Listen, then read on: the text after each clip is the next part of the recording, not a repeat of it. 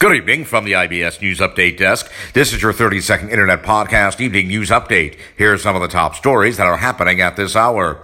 Some Republicans are ripping President Trump's comments on the attempts to steal the election. Also this evening, a United States postal worker allegedly had undelivered mail in his trunk, including ballots, at the U.S. and Canada border. And Democrats have dreamed of flipping Texas, but they got crushed after Republicans dominate the election.